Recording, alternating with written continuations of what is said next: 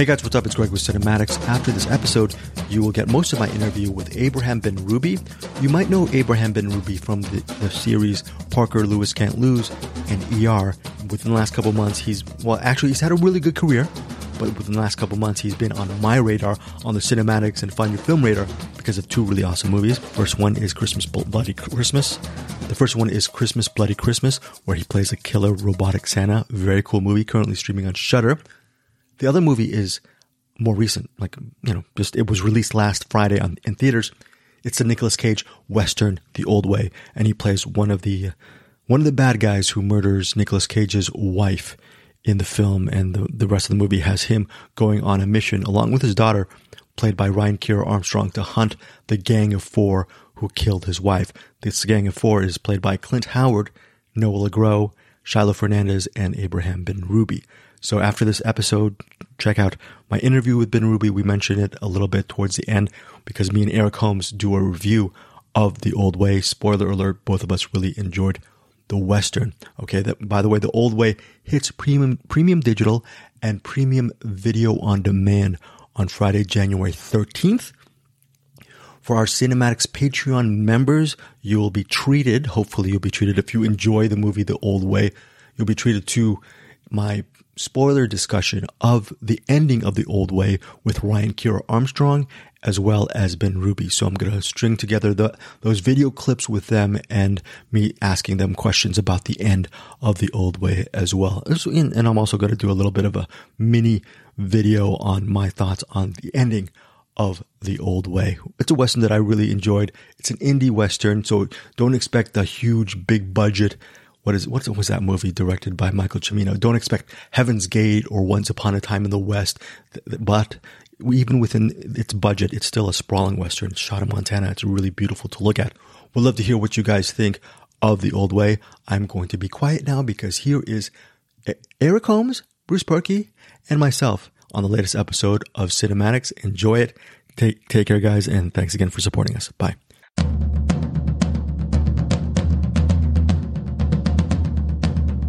Each week, nearly a dozen movies are released theatrically. 40 films a month, more than 400 a year. That's a plethora of cinema. Too much cinema. You'd have to be an addict to see all that, but don't fret. We've got you covered.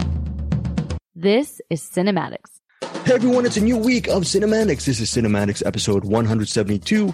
Anderson Cowan is not with us right now. He will be with us next week. So we're excited to see Anderson Cowan, but let us live in the present with us three. I consider myself a half, us two and a half. My better co-host is Eric Holmes. Eric Holmes, how are you doing with your Find Your Film backdrop? Are you being a revolutionary? Are you trying to usurp this whole Cinematics universe with that Find Your Film background image? What is that? Can you tell us what? I mean, the logo is so cool looking, and I'm just feeling a little nostalgic today. So nostalgic. I figured what was Find Your Film? What was Find Your Film? I don't remember. Is that a podcast we did or something? Me, you, and Bruce or something? Or I think it was like a thrift store of sorts. I'm not exactly sure. I can't. It's been so long, I can't remember. It's been so long, I can't remember. Well, Bruce Perky, you are out of us three. You have the best memory. What was Find Your Film? What was it about? It was about, so this guy would go into restaurants and he would rub his fingers across surfaces and he would try to figure out what the film was. Like maybe it was grease, maybe it was, I don't know, could be a lot of things. Could be a lot of things. Speaking of a lot of things, we will be covering a lot of things this weekend. Well, not this weekend. This week, we have two films for our featured. The first one is Saint Omer, or Saint Omer, or however you pronounce it, Saint Omer. This is France's official entry to the Oscars for the 95th Academy Award. So this could be a very great movie. So this seems like a very classic movie to lead the show off with. And then we have something completely opposite. It's called The Price We Pay. I love Stephen Dorff. There's Emile Hirsch and Gigi Zumbato. She's also in it. I'm going to actually mention something about her during the review. These are our two main reviews, night and day movies. Eric Holmes, are you going to surprise us regarding these two films? Just overall teaser alert on your overall reaction when you put The Price We Pay and Saint Omer and you mix them up and you get a gumbo. What do you get? What kind of meal do you get? Ooh, wow. I don't know. You don't know. You're the cook. You're the chef. You're the artisan. What do we get? You get a trumped up ramen, I guess. You get trumped up ramen. Bruce, I am disappointed with Eric Holmes this week. You know why? Because Eric Holmes is our hot take. He's hot take Holmes. He's the one who's been driving all the numbers to cinematics. What do you think about that? He talked about the Avatar with the 3D glasses that's received over 3,000 listens. And he talked about The Last Jedi being the last Star Wars movie, the best Star Wars movie, got like another several thousand. Bruce, are you and I inconsequential as well as Anderson Cowan to cinematics? Should we just go hot take Holmes for about 60 minutes? What do you think? Hot take. I do. I think we should go hot take Holmes. I will keep trying to devise more hot takes for him as I'm listening, and I'll be able to identify the hot take that he needs to take. I got a hot take right now. Bruce, Berkey. I know for our Find Your Film podcast, it's still alive, by the way. I'm doing physical media reviews, Blu-ray and DVD reviews. Eric and Bruce are also contributing as far as physical media stuff. So we are breathing in the Find Your Film universe. And thank you, Eric Holmes, on a serious note, to actually having that desktop image of our beautiful Find Your Film logo at the back of your thing. That's really cool. Find Your Film still is alive. If you're interested in physical media, please check out our Find Your Film podcast. Our Find Your Film Facebook page. I'm starting for the first time in months to start posting on that. And every week, if you are a fan of Blu-rays and DVDs, like the Find Your Film page, and you are pretty much going to be part of a weekly Blu-ray and DVD giveaway right on that Find Your Film page. For our cinematics, every weekend, I also give away Blu-rays and DVDs to our cinematics Facebook group members. So whether it's Cinematics Facebook group or the Find Your Film Facebook page, if you want to join both, you have a double chance of actually getting some physical media. Eric Holmes, how long can I keep this up before I lose money, before I hemorrhage money, sending DVDs and Blu-rays to our wonderful cinephilia friends, our movie buff friends? It's not going to take long. It probably already happened. Yes, I am actually taking from the Find Your Film slush fund, and Bruce and Eric do not know we actually have a slush fund worth up to $500,000, and I'm actually just taking it. Bruce, did you know that we have $500,000 in Find Your Film cinematics money that I haven't given to any of you guys in Anderson? Did you know that? 500,000. What kind of dollars? Let's get doll hairs. Doll hairs. Hot take, Bruce. Look, I got this for $1.25. I don't know if you guys can see it right now. The Godfather Part 2 on DVD. It's only $1.25. And you know what's great about this Godfather 2 Part 2, Bruce Perkey? You know what's great about this? Is it in full screen? Okay. First of all, okay. You know what? This full screen stuff, it's a DVD.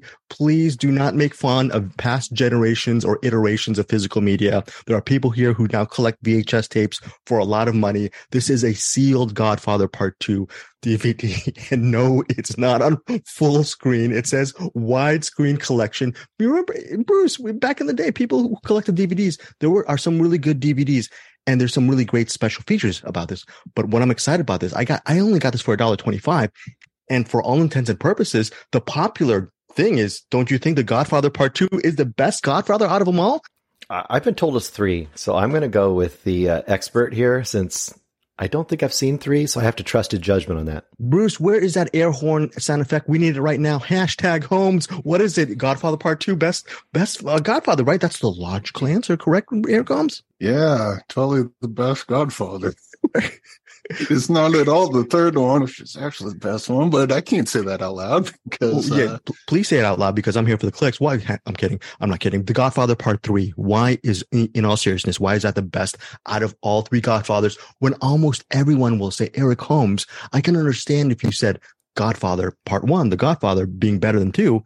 That's even controversial, but these are A++ movies. But The Godfather Part 3, Eric Holmes, why is it better than the first 2 installments of The Godfather?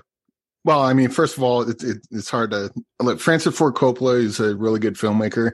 He's also kind of a garbage human from things that I've heard with him and Victor Salva. However, just speaking on the movies themselves. Okay. Speaking on the movies themselves, yes, sir. Speaking of the movies themselves, I like Godfather 3 the best because that's the one where everything he did comes crashing down on him. To me, it's just more of a complete movie.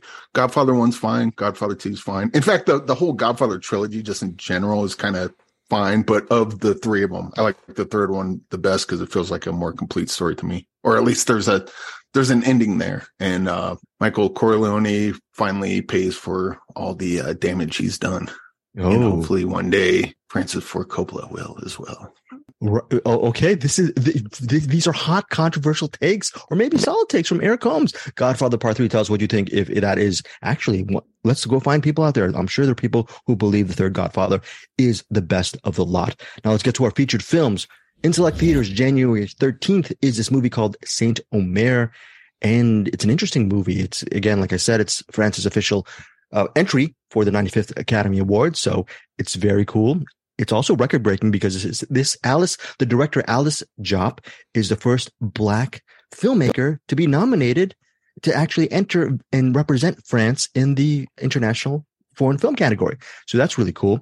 Now, the actual plot line is it's mainly a courtroom drama centering on this professor / novelist named Rama. And she's essentially attending a trial of a woman who has killed her daughter. And you see what happens at the beginning. She walks towards the local ocean and she kills her daughter by leaving her on the beach all by the baby's lonesome, and the baby dies. She is put into court, and now it's Rama actually witnessing the situation on what's going on. She's trying to actually look at the trial and observe it to see if she can actually get some kind of inspiration from this woman. This woman is played by Gouslaji Malanda, the actress. She's very good in this. I actually interviewed her this week on Cinematics. She plays Laurence Coley, the woman who killed her baby, and she's on trial for most of the film.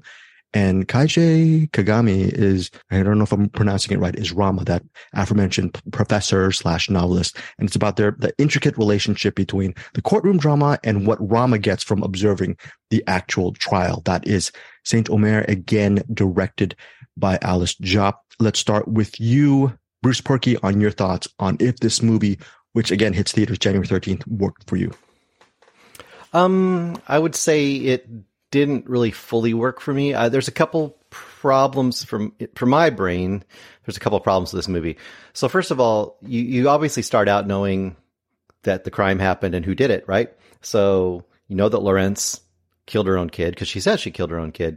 So really there's several questions you could have, or several approaches to this movie. One is, what took her to that point? I mean, that's kind of the big thrust of mainly her testimony. And I would say about half of this movie, maybe even more than half of this movie, is literally just her character telling her story with her perspective on what was the reasons and why it happened. So part of it is, okay, discovering why this happened. The other approach could be that Rama, who is going to be writing a book, I guess, about this, who's kind of attending it with her own perspective, is going to be affected and changed by what she sees and hears at this trial. So both of those valid, could be really good stories. To me, it's missing some key elements that allows me to connect to either of those. In story number one, which is finding out what caused her to get to the point of killing her own kid, I don't feel like we were given enough context. In other words, she tells her story, why she did it, but I feel like when you do that, you almost need to see either like different versions of reality, maybe flashbacks, maybe we are shown or told something that allows us to fully not believe her story or totally believe her story or recontextualize what she's saying. And I felt like we were kind of left with a lot of missing pieces there. And then part two, which is, Rama and how she's affected and changed by this story. I really felt like I didn't understand that at all. She watched it. I know why it's supposed to be affecting her. There's a very key moment where we're supposed to discover why this is really affecting her and impacting her. But how she's impacted and exactly what's going on with her, I didn't think was really very clear at all. So for me, it's kind of a big missed opportunity with a lot of missing pieces. That being said, the acting's really good. I thought the story itself could be really compelling, but I was only halfway interested in it. Eric Holmes, your thoughts on Saint Omer? They're not good ones. First of all, I think the concept of the how the story's presented with Laurence on the stand telling her story, this doesn't work as a courtroom drama. I don't know how courts work in France, which I'm guessing this takes place in. Is that correct? Yes. Yeah, Paris. Yeah. Okay, cool. So maybe courts work differently in France, but just her going on. Look, when she starts off, yes, I did it. These are all things you said. You agree? Yes. Did you kill your daughter? Yes, I did. That's pretty much it. Pretty much wraps it up, right? Like there's no more court to go. And then Rama's character, the lady that's supposed to be taking all this down and is going to write a story about it. I think this conceptually would have worked better with Rama interviewing Lawrence, which is kind of what this movie wants to do anyway. So the courtroom setting threw me off. Also, the fact that she basically admits to murdering her daughter, and then they go the lawyers or whatever judge are asking her about, what about your childhood? I'm like, this is not a therapy session. This is a court of law. Let's I don't care about her past. I don't care what brought her to. If you want to get me to care about someone that killed their kid, you need to come up with something quick, because almost right away I'm not on Lawrence's side. And then as the movie goes along, it's like, why does this movie keep seeming to almost want to kind of apologize for that? It's like, oh, she killed the kid and blah, blah, blah. And then this is why she did it. And look, all the reasons may be valid, but the simple fact is there's a innocent child that died as a result of this. And there's no empathy for the dead child. And I think that's kind of gross. And it's, yeah.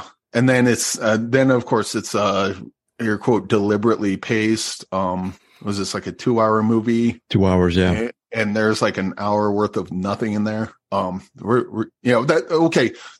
is one scene where they're doing the back and forth between the judge reading off something, then the prosecution, then back to the judge and the defense, where they're doing the jury selection. That scene was really cool. There's some good cinematography here. Acting's nothing wrong with that. In fact, a lot of the acting's really good. But I just think as a whole, this movie is just conceptually wrong. And the message just seems kind of gross, just in general. And maybe there's a bigger message that I missed. That's entirely possible. But just as it is, I cannot get behind this movie at all. Everything about it just kind of pissed me off. Saint Omer currently, as we speak, on Rotten Tomatoes. It's running at 2 hours and 2 minutes. 48 reviews from critics, receives currently a 98% rating from critics. Let's see what else. Also, for National Board of Review, it won as it's the winner of one of the top 5 international films. That's why it has a lot of momentum going into the Oscars, as possibly it might be nominated. Who knows what will happen? But it did receive the National Board of Review award as one of the top 5 international films. What else does it have? It has a Chicago Film Critics Association Awards. It was a nominee for that. And it won something recently, winner at the Chicago International Film Festival for Best Screenplay. To Eric and Bruce's point, actually Eric's point that about an hour of nothing or whatnot, the courtroom drama will be a barrier to entry for a lot of people, because a lot of it is centered on the testimony of Coley, that character Coley, played by Gusleji Malanda. And if you don't like long monologues, there's going to be a good chance you're going to find Saint Omer boring. I absolutely love everything about Saint Omer. It's a work of art for me. The pacing, absolutely, as a courtroom drama, loved it. Loved every second of it. But it is a weird recommend, because it's one of these things that if you are into the vibe, you're going to really love it. And if you're not into it, regarding the monologues, the courtroom drama, Eric, you're talking about the theme that you might have missed, et cetera, et cetera. If you're looking at it from a certain level, I don't know if I can completely recommend it, but this was completely catnip for me. Like Eric said, great performances from the leads. And I think Alice Jopp is mainly a documentary filmmaker. A lot of this is sort of docudrama, cinema verite, but with a little bit of interesting framework and composition. So it's a beautiful mix of cinema and documentary. The highest marks for me for this movie. I loved everything about it. The final moments, which I'm not going to give away, was a knockout for me. Just really blew me away. This movie, yes, it's about a woman who kills her kid, and she's on doing the courtroom drama situation. But it's also about two Senegalese immigrants, or children of immigrants, and how they are trying to adapt to life in France. And both of them are a little bit displaced, and how are they dealing with their own sense of displacement and their own relationships with their respective mothers? So it's a very layered film. It's a movie about mothers and daughters, about generational trauma, about what you can nourish, about nurturing, and what can you do to hopefully stem the tide and move on with your life. A lot of things I ascribed regarding with Saint Omer. I loved everything about this movie. Your rating, Bruce, on Saint Omer? Before I rate it, I would just say Belle, The Long Walk, Gagarine, Petite Maman, Sagasu, Paris 13th District, and RRR. Oh, and Holy Spider. That's a whole bunch of international films I just listed that could have been on there instead of that one. Anyway, 2.5. 2.5 for Bruce Perky. Your rating, Eric Holmes, on Saint Omer? I would give this half star. However, if you are empathetic towards child abusers, such as someone like Francis Ford Coppola, you're going to love this movie. This is totally your movie. Wow. Okay. That's half star from Eric Holmes. Bruce Perky gives it, what is it, 2.5? I'm giving it an easy 5 stars, 5 out of 5 stars. Saint Omer. If I actually saw it last year, it would have been one of my favorites of the year, a top 10 film for me. Easy. Saint Omer again. 5 for me, 2.5 for Bruce, and 0.5 for Eric Holmes as I'm reading his Google Doc ratings. So yeah, I was going to give it 6.9, but that would not be appropriate for Saint Omer, but 5 stars for me for this movie. Again, it's in theaters January 13th. This is actually the most hotly contested film I think we've had over the last couple of years. Would love to hear what you guys over in the Cinematics universe think of Saint Omer. I think this is so brilliant, but who knows, you might agree regarding Bruce and Eric's take on Saint Omer. Next up is a movie that is out in theaters and VOD January 13th. Full disclosure, disclaimer, Stephen Dorff, I'm a huge fan. I don't care what movie Stephen Dorff's in.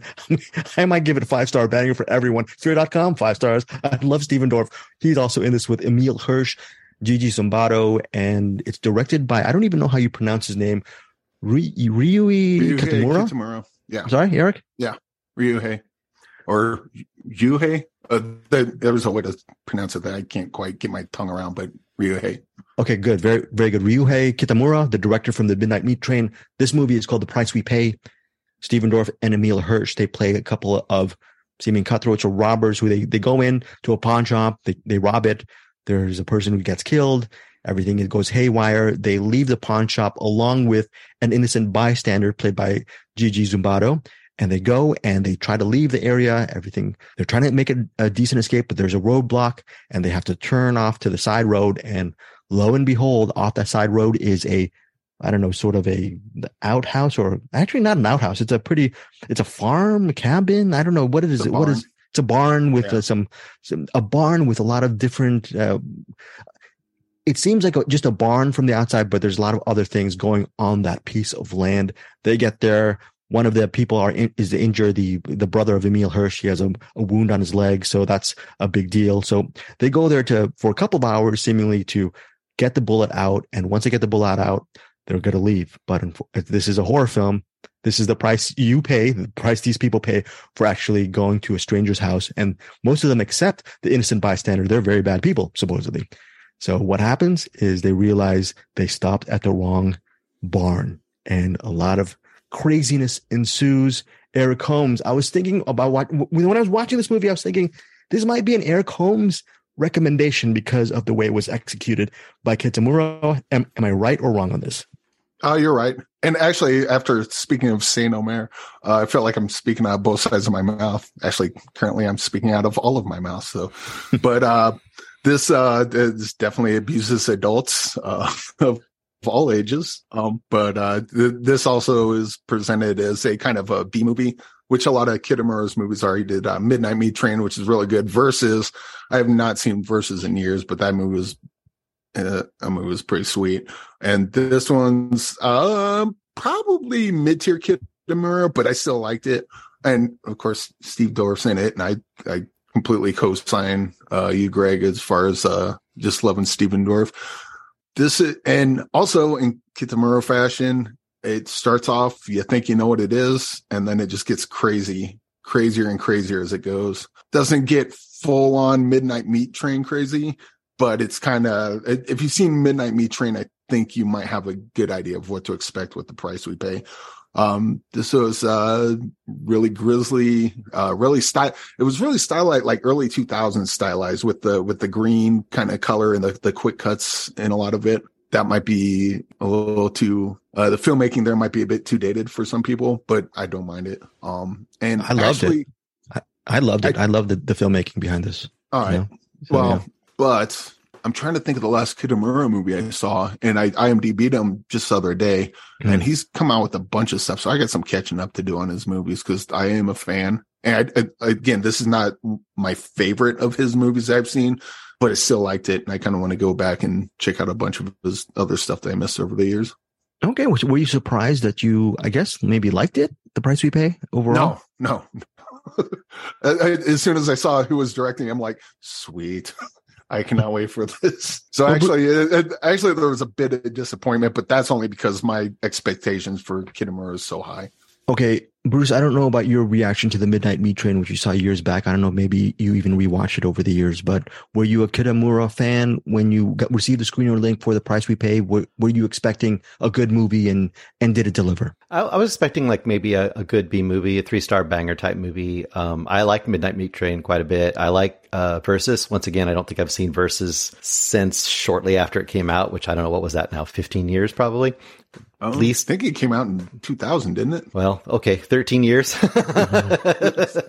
Sorry.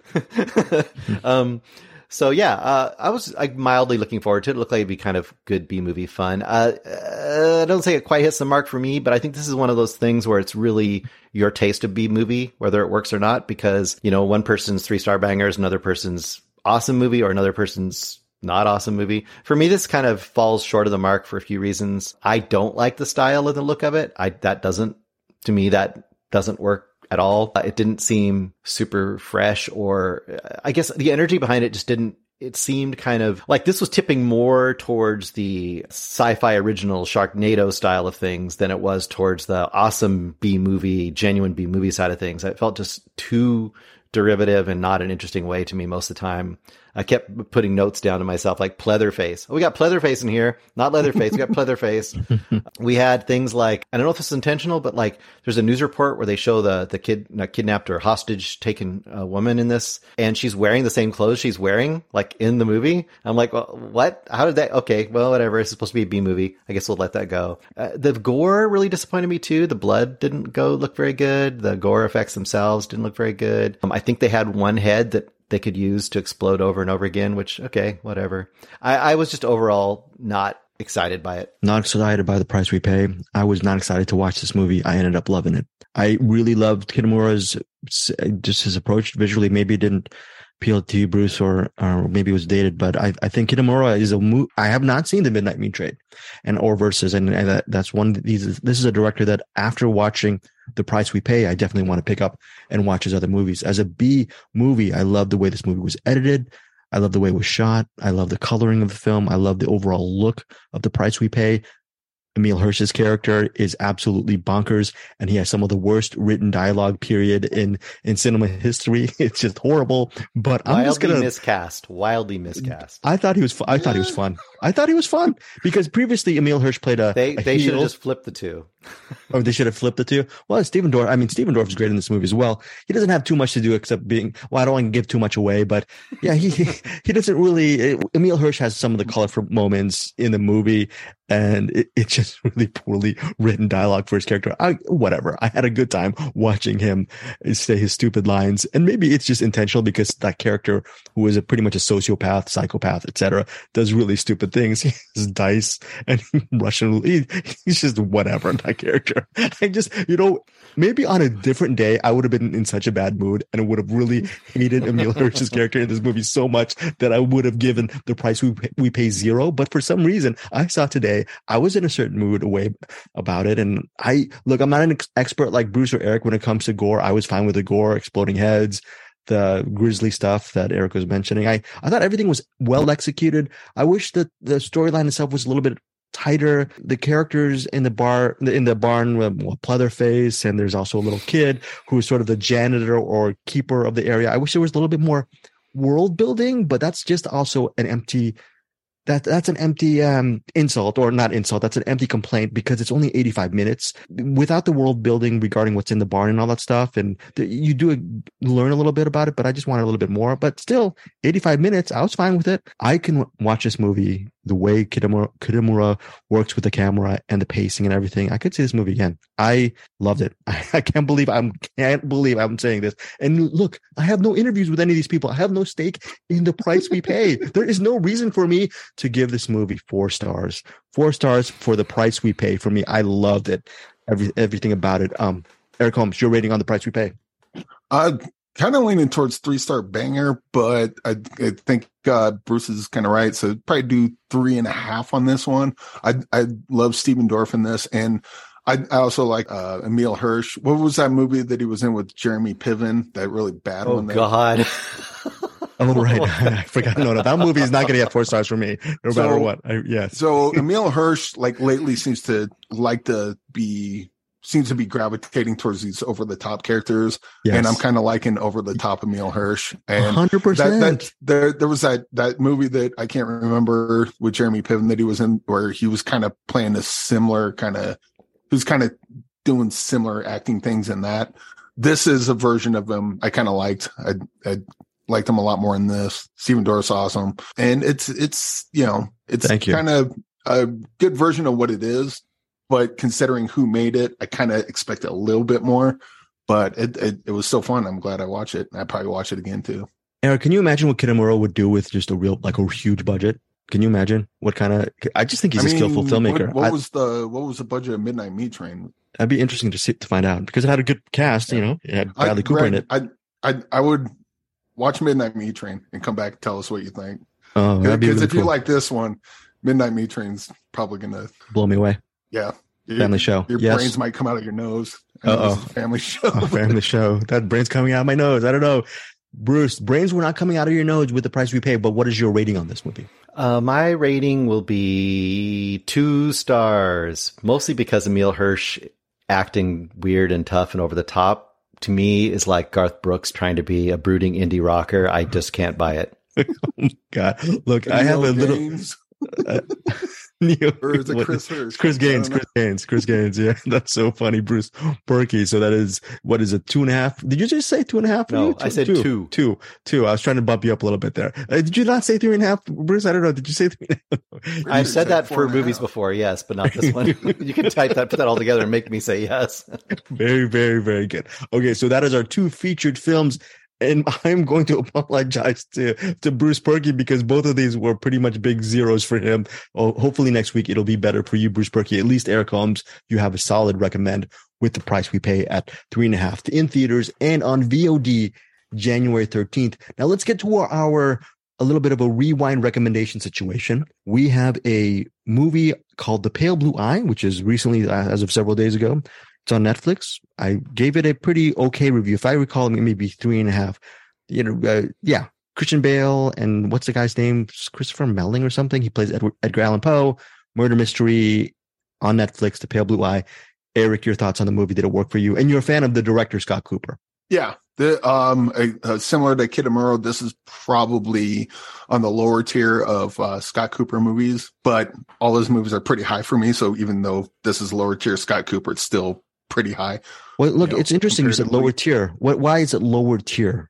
First off, the story didn't quite. There were some bits of the story that didn't quite make sense. Like, I don't understand the Edgar Allan Poe aspect of this. I don't know what I can talk about without giving away spoilers, but Edgar Allan Poe basically plays a big part in this murder mystery thing. And I guess I did, and this is not even a big deal, but I don't understand why they chose the character Edgar Allan Poe to be in this as opposed to just just make up a character for the story. I'm thinking maybe it's inferred. I think it's inferred that the events of what happened in The Pale Blue Eye maybe really influenced him into becoming that writer, because I don't want to get, like you said, you can't really talk about what happens. So was any of the, I didn't look up anything about this movie. Was this based on a true, I know it's based on a book, but is any of this based on? No, it's based on a book, but I guess it's inferred because of what Edgar Allan Poe learned throughout this journey of this murder investigation. Oh, okay. So maybe this would be like a Abraham Lincoln Vampire Hunter kind of situation. Kind of, yeah. Yeah. Okay. Because you and I can't really talk about what happens in the murder investigation, but I'm thinking maybe maybe it's a loose thread. I don't know. I don't know if that worked for you, that kind of connection.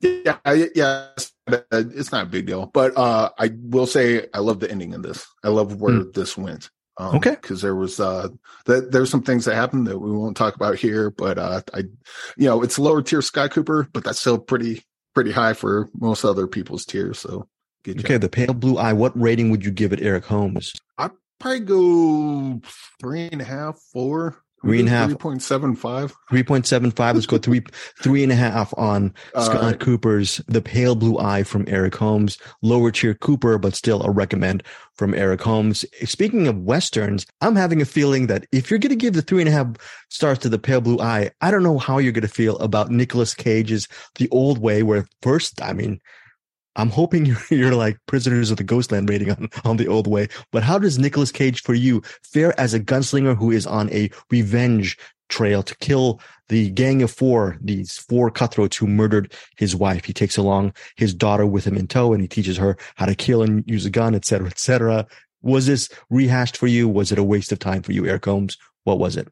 Well, it certainly wasn't rehashed. It was a Nicolas Cage Western.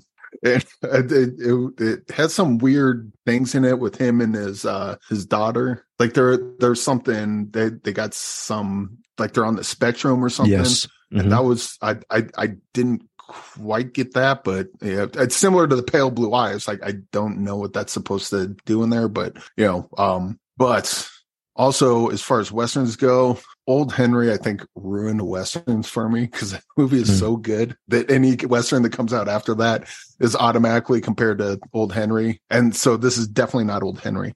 But it's got Nicolas Cage in it, and it's got plenty of odd choices in it. And I appreciated the odd choices. This would probably be 3-star banger just because it's a Nicolas Cage Western. Watch it. You're either going to love it or you're going to hate it, but it's definitely its thing. Definitely its own thing. Definitely its own thing. For me, The Old Way, currently in theaters as of this week, but it's going to be on premium digital and premium video on demand this Friday, January 13th. I'm giving it 4 stars. We also have to mention Ryan Kiera Armstrong. She was seen last year as the lead in Carrie. She's very, very good as the daughter of the gunslinger. She just really pops off the screen. That said, I'm going to be interviewing her in about 30 minutes. So I'm saying this, but I even without knowing how going to do the interview, really loved her in The Old Way. Most people, I think, will give The Old Way 3.5 out of 5 stars or maybe 3 out of 5, but I'm a huge Western fan. Again, it is a Nicolas Cage Western, but I really loved where it went with the father and daughter relationship and this indie Western dynamic. So love this movie, The Old Way. All right, now let's go. Real quick, I do want to co-sign the daughter, the actress playing the daughter. She's great in this, and that last scene with her, it almost breaks the fourth wall a little bit. Like just watching her face melt from one thing to another. It was just, how does an actor that young hold like just nonverbal acting off that well? I have no idea, but she was great in that. Well, Eric, you want me to ask her that in about 30, 40 minutes? Oh yes, definitely. Okay. Look, Bruce, Eric Holmes is doing my job. He's a better interviewer than me. We've already witnessed that. Eric Holmes, you're also a very, very good interviewer. Speaking of which, are you going to interview anyone this week, Eric? Yes. Possibly? Oh. Yeah, I got the director for Kids vs. Aliens and one of the actors for Kids vs. Aliens. And we'll probably be covering that. I don't know if we're covering that next week or the week after. I'll have to check to see when it comes out, but we'll be reviewing Kids vs. Aliens soon, and a couple interviews to go along with it. The director's the guy, I believe, the director of Hobo with a Shotgun. So gives you an idea of what to expect with Kids vs. Aliens. I love Hobo with a Shotgun. You ever see that, Bruce, Hobo with a Shotgun? Yes, I have seen Hobo with a Shotgun. Okay, was that a experience? Do you remember liking that movie, kind of, sort of? I like it okay. I think of a similar kind of style of a better movie to me would be Turbo Kid, but Hobo with a Shotgun was okay. Same director. Oh, was it? Yeah. Well, Turbo Kid was a lot better than Hobo with a Shotgun, so I'll go with Turbo Kid. It's Turbo Kid. Okay, so Bruce, you and Eric saw the menu. So Bruce, you've watched it twice. Your overall thoughts on this film, I believe, is currently streaming on HBO Max. Some people really were not all about it. Some people thought that the movie itself was a little bit too trite. Did you not feel that way? Obviously not. You saw it twice. No, I think it's this. I think it's the expectation you go for. I think if you're looking for it to be really a very, I don't know. I guess if you're looking for it to be like a really life-changing social satire, I think you might find it lacking. But I think if you go for it more as a satirical cheeseburger of a movie, literally and figuratively, I think you'll enjoy this movie. I think it's more of a fun ride than it presents itself to be, maybe from the outside. And I think if you have that approach, you'll enjoy it a lot. And that's kind of the approach I took to it with my kid. I watched it with my oldest son, and we had a ton of fun watching it the second time. And I'd say it's solid in that regard. Very, very good. Eric Holmes, you also jumped on board within the last week to see this movie, The Menu.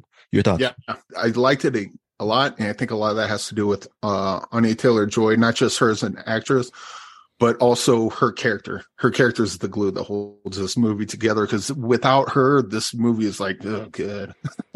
Yeah, because you need her as your likable core, right? Well, not even so much. I mean, I guess she is likable, but it's her character is the one that's kind of looking around going, oh, you guys are just full of yourselves. And like I'm watching all these like pretentious a-holes going around, and then she's the one going, why do you guys put up with this? I'm like, yeah, right.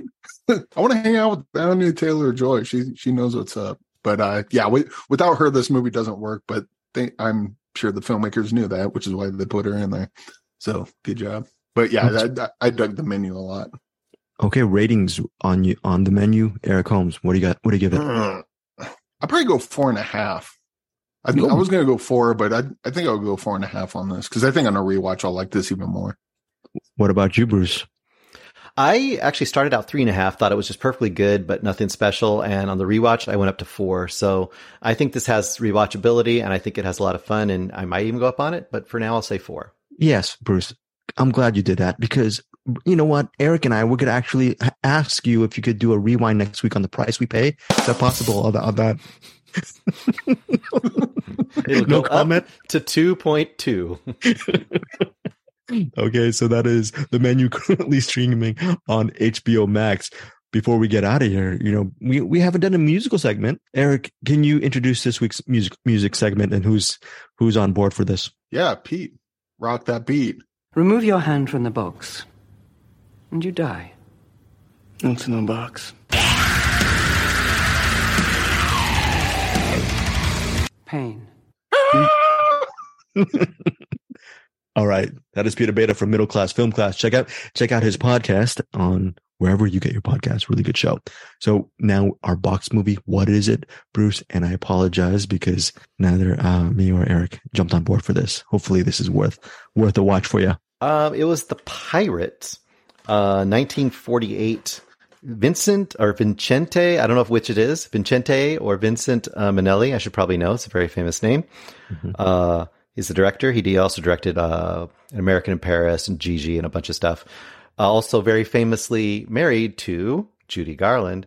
And Judy Garland stars in this with Gene Kelly. And boy, this movie.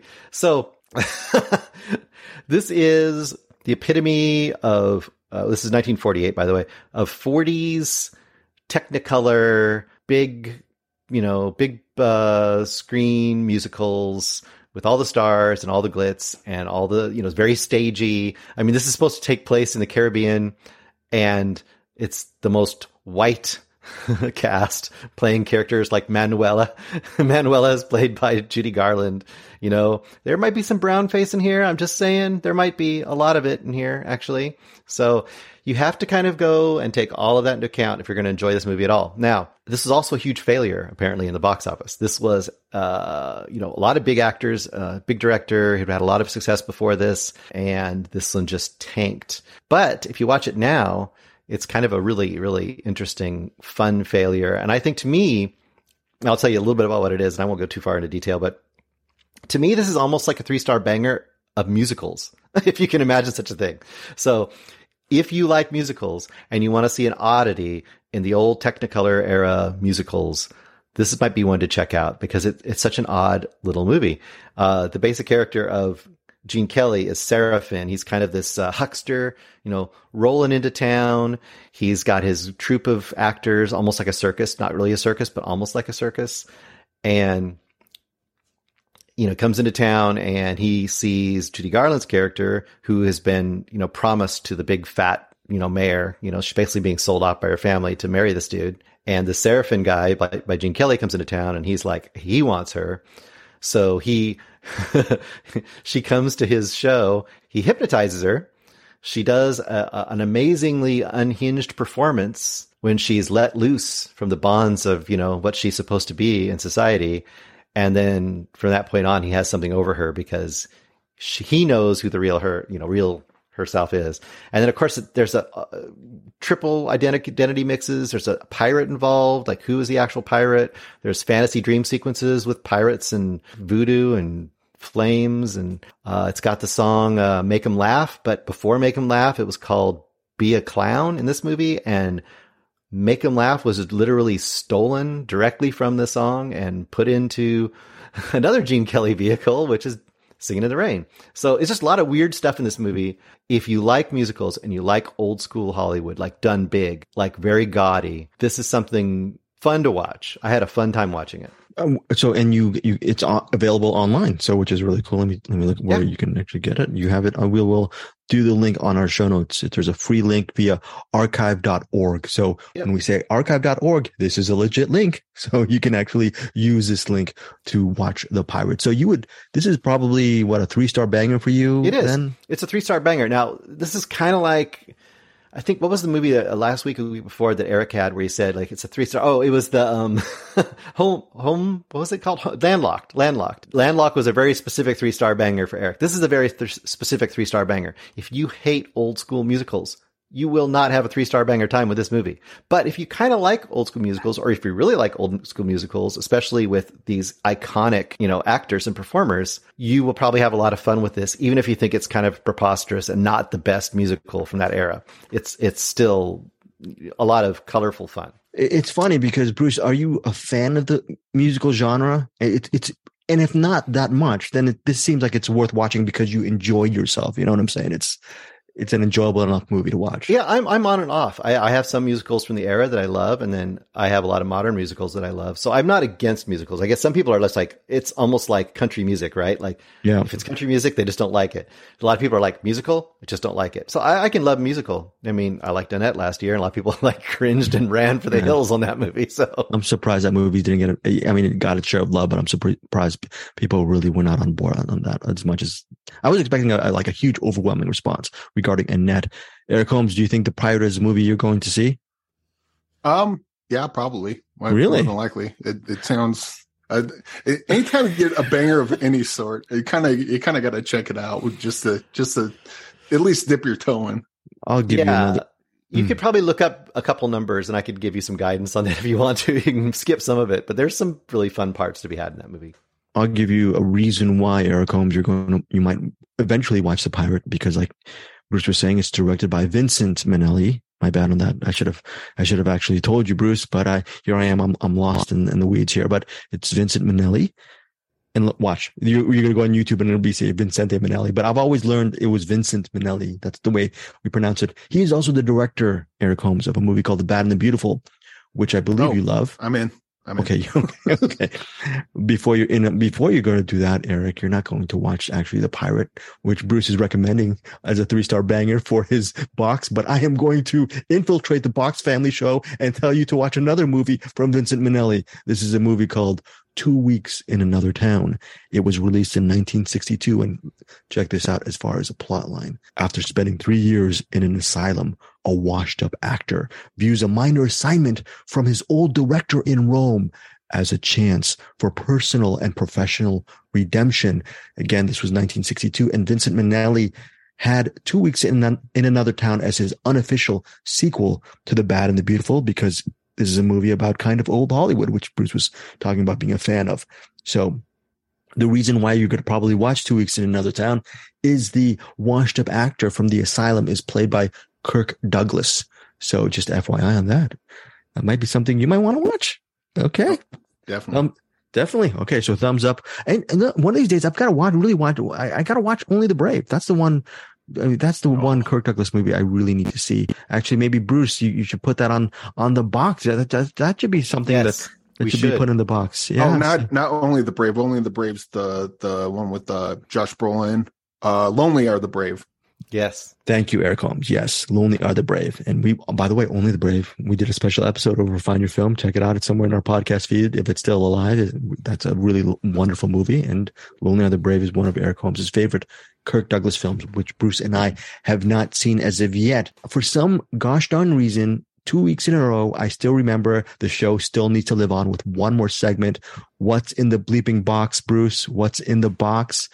In 2 weeks, what is when in Anderson, the box? yes. I haven't talked about a movie though yet. There's still one movie I didn't talk about. Oh, right. There's a movie here. I'm doing the erase on this. I'm kidding. Let's go. Yes. So the skit continues. There's a movie that is. Oh, I screwed it up. What is that gem that you want to unearth before we get to the box? Yes, there's one movie I just discovered. This only reason I wanted to uncover this is I haven't heard anybody ever talk about this movie. I don't know if you guys have ever heard of this movie. I never heard of it at all. This is one of those, I'm scrolling through trying to figure out something to watch. I don't have anything on my mind. I'm not really driven to watch anything. And I came across this movie called Woman at War from 2018. I'm like, oh, what is this movie? It shows a woman. You can see it behind me if you're looking at the video.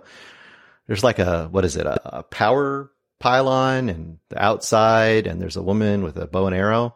This is a Ukrainian-Icelandic co-production from 2018. And how does this movie start?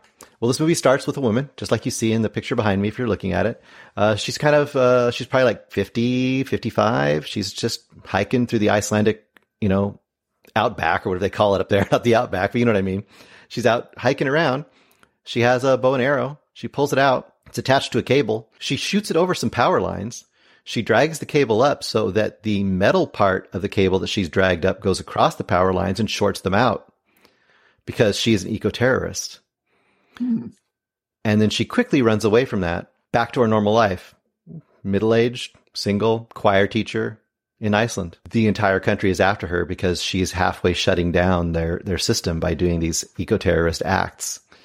And this movie would say, okay, well, this is weird terrorist. This is this weird, like, dramatic social commentary movie. Kind of. It's also kind of a dark comedy. It's a very unique movie. I've never seen a movie quite like this, or haven't seen a movie quite like this for quite a while. Came out of nowhere for me, and I think this is a really interesting find.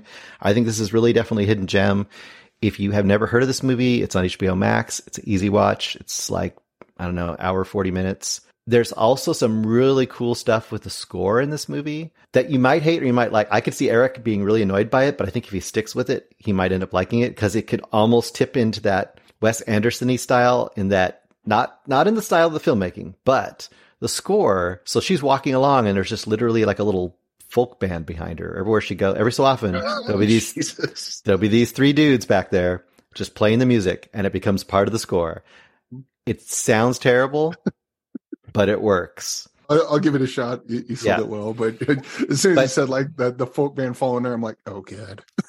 Bruce, it's really weird. But I love this movie. Black comedy a little bit. Sorry, black comedy a little bit, or is it more the tone? Yeah, a little bit of black comedy. I mean, it's not like haha comedy, but there's definitely some levels of comedy in there. And even to some degree, it even slightly tips into almost action territory too. There's some moments where she is trying to evade people and it's pretty well done. I like this movie quite a bit. I think it's for people who have never heard of it and come across it, they might find themselves really pleasantly surprised by this kind of out of nowhere movie. Okay. That is a gem from Woman at War. And there's also an Asian American at war with himself. His name is Greg Trzavosty. On his Gmail, he's promised for the last 2 years to clean it up. I remember I was at Anderson Cowan's Cold Cockle Productions years ago, maybe 4 years ago. And back then I told Anderson, I'm going to clean it up. By then I had only about 90,000 emails on my Gmail. Now it's gotten up to about 122,000 now that I still haven't cleaned up as I'm wont to do while Bruce is doing this really interesting gem-like review for Woman at War. I just opened up an email from October 4th, 2018, offering up a director, Benedict Erlingsson, for an interview from Iceland for Woman at War to spotlight the awards coverage from 2018. So I just want you guys to know how professional Greg Trzavosty is as far as opening an email like a message in the bottle 4 years later. But let's not talk about my horrible behavior. Let's talk about what's in the box for 2 weeks. We're not going to do the box next week with Anderson, but in 2 weeks. What is it? What's in the box? 2 weeks from now, there'll be a movie in the box, from the box, that we're going to watch. What's in the bleeping box? I don't know. Leave me. I wrap the little things way too tightly. Oh my goodness. Yes, I know. I'm waiting for the joke. It's a family show. Oh, by the way, I asked Eric, did you know this? I asked Bruce, I said, hey, you know what, when we actually interview, one of the questions that I'm going to do is when I actually ask actors to name a movie from their body of resume to recommend that they feel is underrated. And Abraham Benrubi mentioned Oliver Stone's U-Turn. I go, hey, yes, Bruce, let's put U-Turn in the box. No response from Bruce. What, no, I thought I said yeah. That I would. Yeah, I can do U-Turn in the box. I don't think I've ever watched it all the way through, so it'll give me an excuse to force myself. Family show, very good, very good. All right, the movie is 2014's The Drop by Michael R. Roskam. Who recommended? Do you remember who recommended it to you? Nope. Okay. Yes. No. Oh, well, you can. Some of these are just literally people talk about them on the page at some point, and I just write it down. So okay. Well, I'm going to talk about right now. There's an Oliver Stone movie called U-Turn, suggested by Abraham Benrubi from what movies? Eric Holmes. What movies? Two movies. We talked about this off air. He's in Christmas, Bloody Christmas. He's the Santa Claus robot, and I didn't know that was the same guy from Parker Lewis. And I told you about that. I was like, just watching Christmas, Bloody Christmas. And as soon as I saw the interview and he's also in The Old Way. And I was like, oh, that's the guy that played Santa Claus in Christmas, Bloody Christmas. So it was basically just everything came flooding into my head and I got all excited about it. We all love Christmas, Bloody Christmas. Final thoughts before we go. Eric Holmes, let's start off with you. Yes, sir. I do want to point out that The Plane with Gerard Butler comes out this week. And are you going to be in theaters? Are you going to be in theater? Okay. I might be, and I'll tell you why you might be as well. You won't be, but I'll tell you why you might be. But Gerard Butler, he's been like with Den of Thieves and Greenland. He's been having these movies come out where you look at the trailer and go, that looks stupid, but then you watch and go, actually that was a lot better than it had any right to be. Of course, but The Plane also looks stupid, but I'm going to give it a benefit of the doubt, especially since the screenwriter is from The Contractor with Chris Pine and Ben Foster. So I'm hoping that The Plane's going to be one of those movies that's better than the trailers make it out to be. I remember liking The Contractor. I feel that movie's underrated. So as far as it's streaming on Paramount Plus, that ended up being, I think we all gave it kind of a medium solid review, right? Yeah. The Contractor. No one ever talks about that movie. So, okay. That is good. Eric Holmes, final thoughts from Bruce Berkey. I'm going to just add the rest of the show with one little thing. If you haven't watched it, you should go out and watch the teaser trailer for Beau is Afraid, the brand new Ari Aster movie coming out in April. You will not be expecting it to be what it is, but you will also probably, if you're like us, be even more excited than you thought you were going to be. I would almost recommend don't watch the trailer. Just wait for the movie to come out and let it. Yeah, just trust us. Let it hit you. Let it hit you. It went places I did not expect it to go, and I was like very excited when I saw it. I was like, wow, it's going to start doing things like that. This looks crazy. Thank you guys so much for supporting all four of us here over at Cinematics. Again, like we said at the top of the show, Anderson Cowan will be joining us for next week's program, and we'll get back to the box in a couple of weeks. Again, thanks again for your continued support of Cinematics, and enjoy your week watching movies. Take care.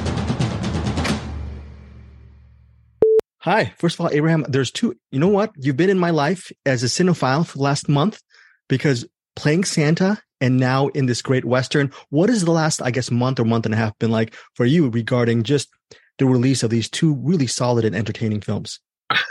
That's very kind of you to say. It's been super fun. We had a nice big premiere for Christmas, Bloody Christmas at a big movie festival called Beyond Fest that's put on by the American Cinematheque.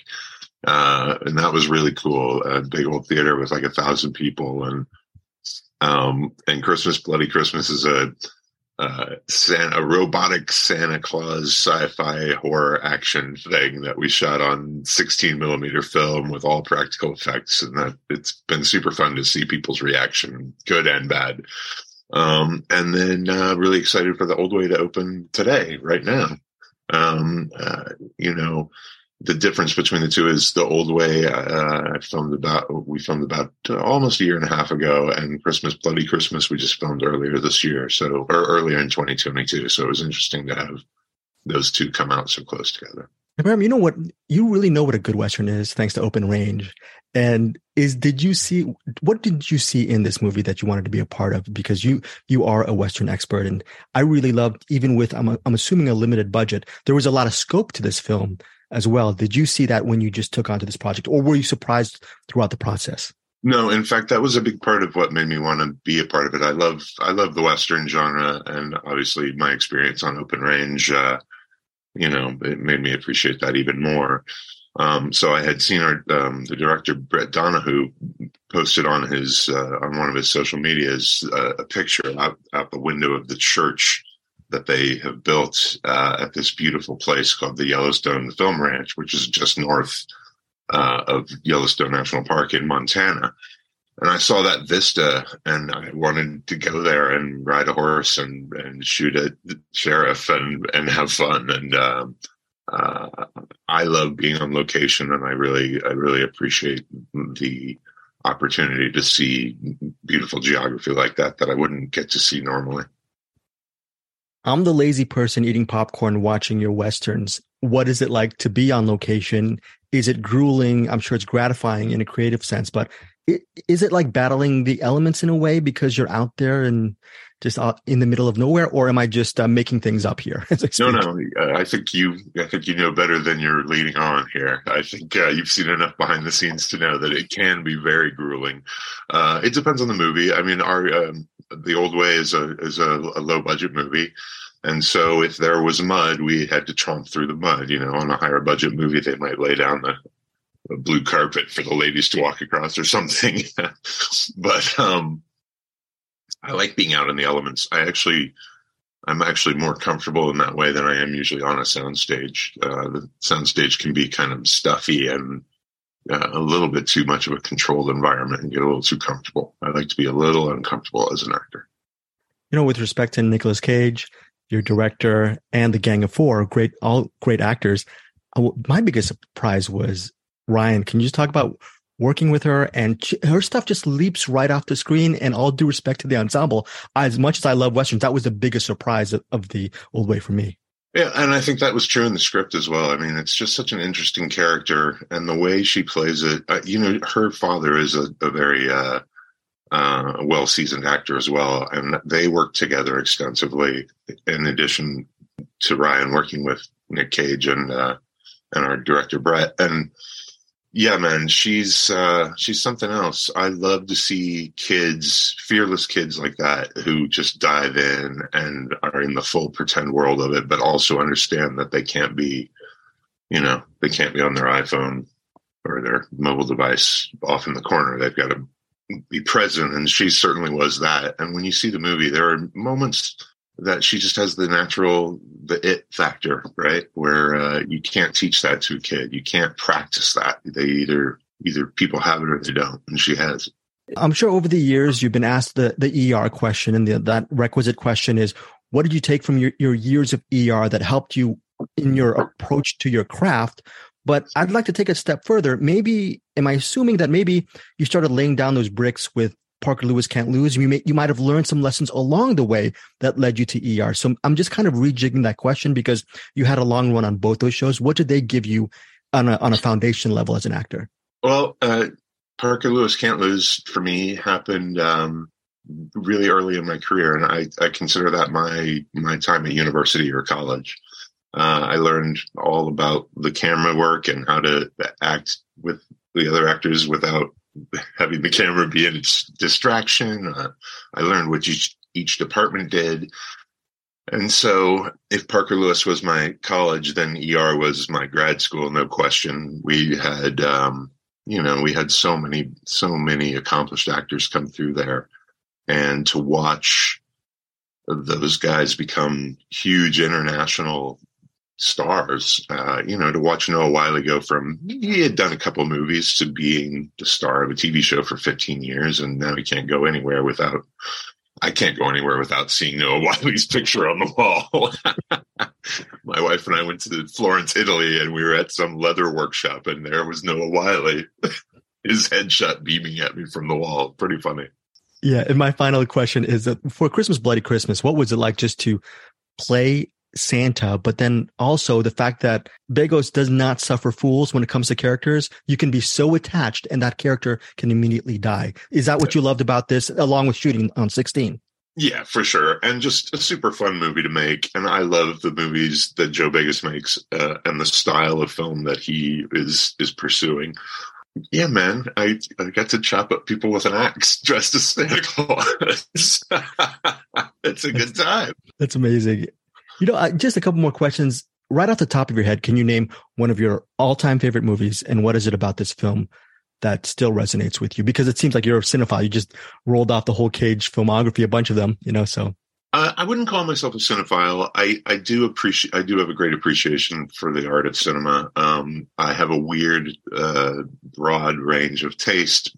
As you know, it's impossible to pick one. I've been lately thinking a lot about a movie called The Babadook, which is a horror film from Australia that I think is it's definitely in my top 3 from the 21st century and worth everybody's watch. What made it special? I interviewed Essie Davis about a year ago and I still hadn't watched it. So, but why would you recommend that film as far as... Why would you interview her without watching it? Because I'm an idiot. So I apologize. No, not at all. I love the movie because it's scary. It teaches a lesson, and it's like a twisted fairy tale in like the tradition of the Brothers Grimm. And I think that stories that use darkness to remind us of the light we have inside of us are a good way to experience that kind of lesson. We're both Gen Xers, and wondering for you, has your approach to what you do as an actor changed over the years as you've matured, as life happens to us? So how does that inform what you do and your approach to it? Yeah, I can't look at a script anymore without my reading glasses, first of all. I just got bifocals 2 weeks ago, so it's horrible. The worst. I feel sorry for the people who have had glasses their whole lives. It's definitely changed. There was, a lot of it is exploration until you get to a point where you've done enough repetitions of the craft to some choices come easier. Understanding the material comes a little bit easier. And I think that's true in any profession. If you're going to be a chef, you have to chop a lot of onions before you're making those nice little dices. And I think that works for acting as well. It's repetition. All of human life is pattern recognition and repetition. So final question, Chris, there's Christmas Bloody Christmas. There's The Old Way. We mentioned Open Range. You've had a diverse body of work over your career. For our listeners, can you name right off the top of your head, can you name a movie from or a project that you would like them to check out that you feel is maybe underrated as far as your body of work goes? Yeah, that's a good question. There's an Oliver Stone movie called U-Turn that I have a little thing in with Sean Penn that it's a pretty unique film. And there's a lot of, there's a young Joaquin Phoenix in that movie, a young Claire Danes in that movie, a young Jennifer Lopez in that movie. We cannot forget that part of it. So I'd say go check out U-Turn, and it's probably streaming somewhere near you. Really love The Old Way. Abraham, thank you so much for your time. My pleasure, Greg. Thank you for having me. I appreciate it.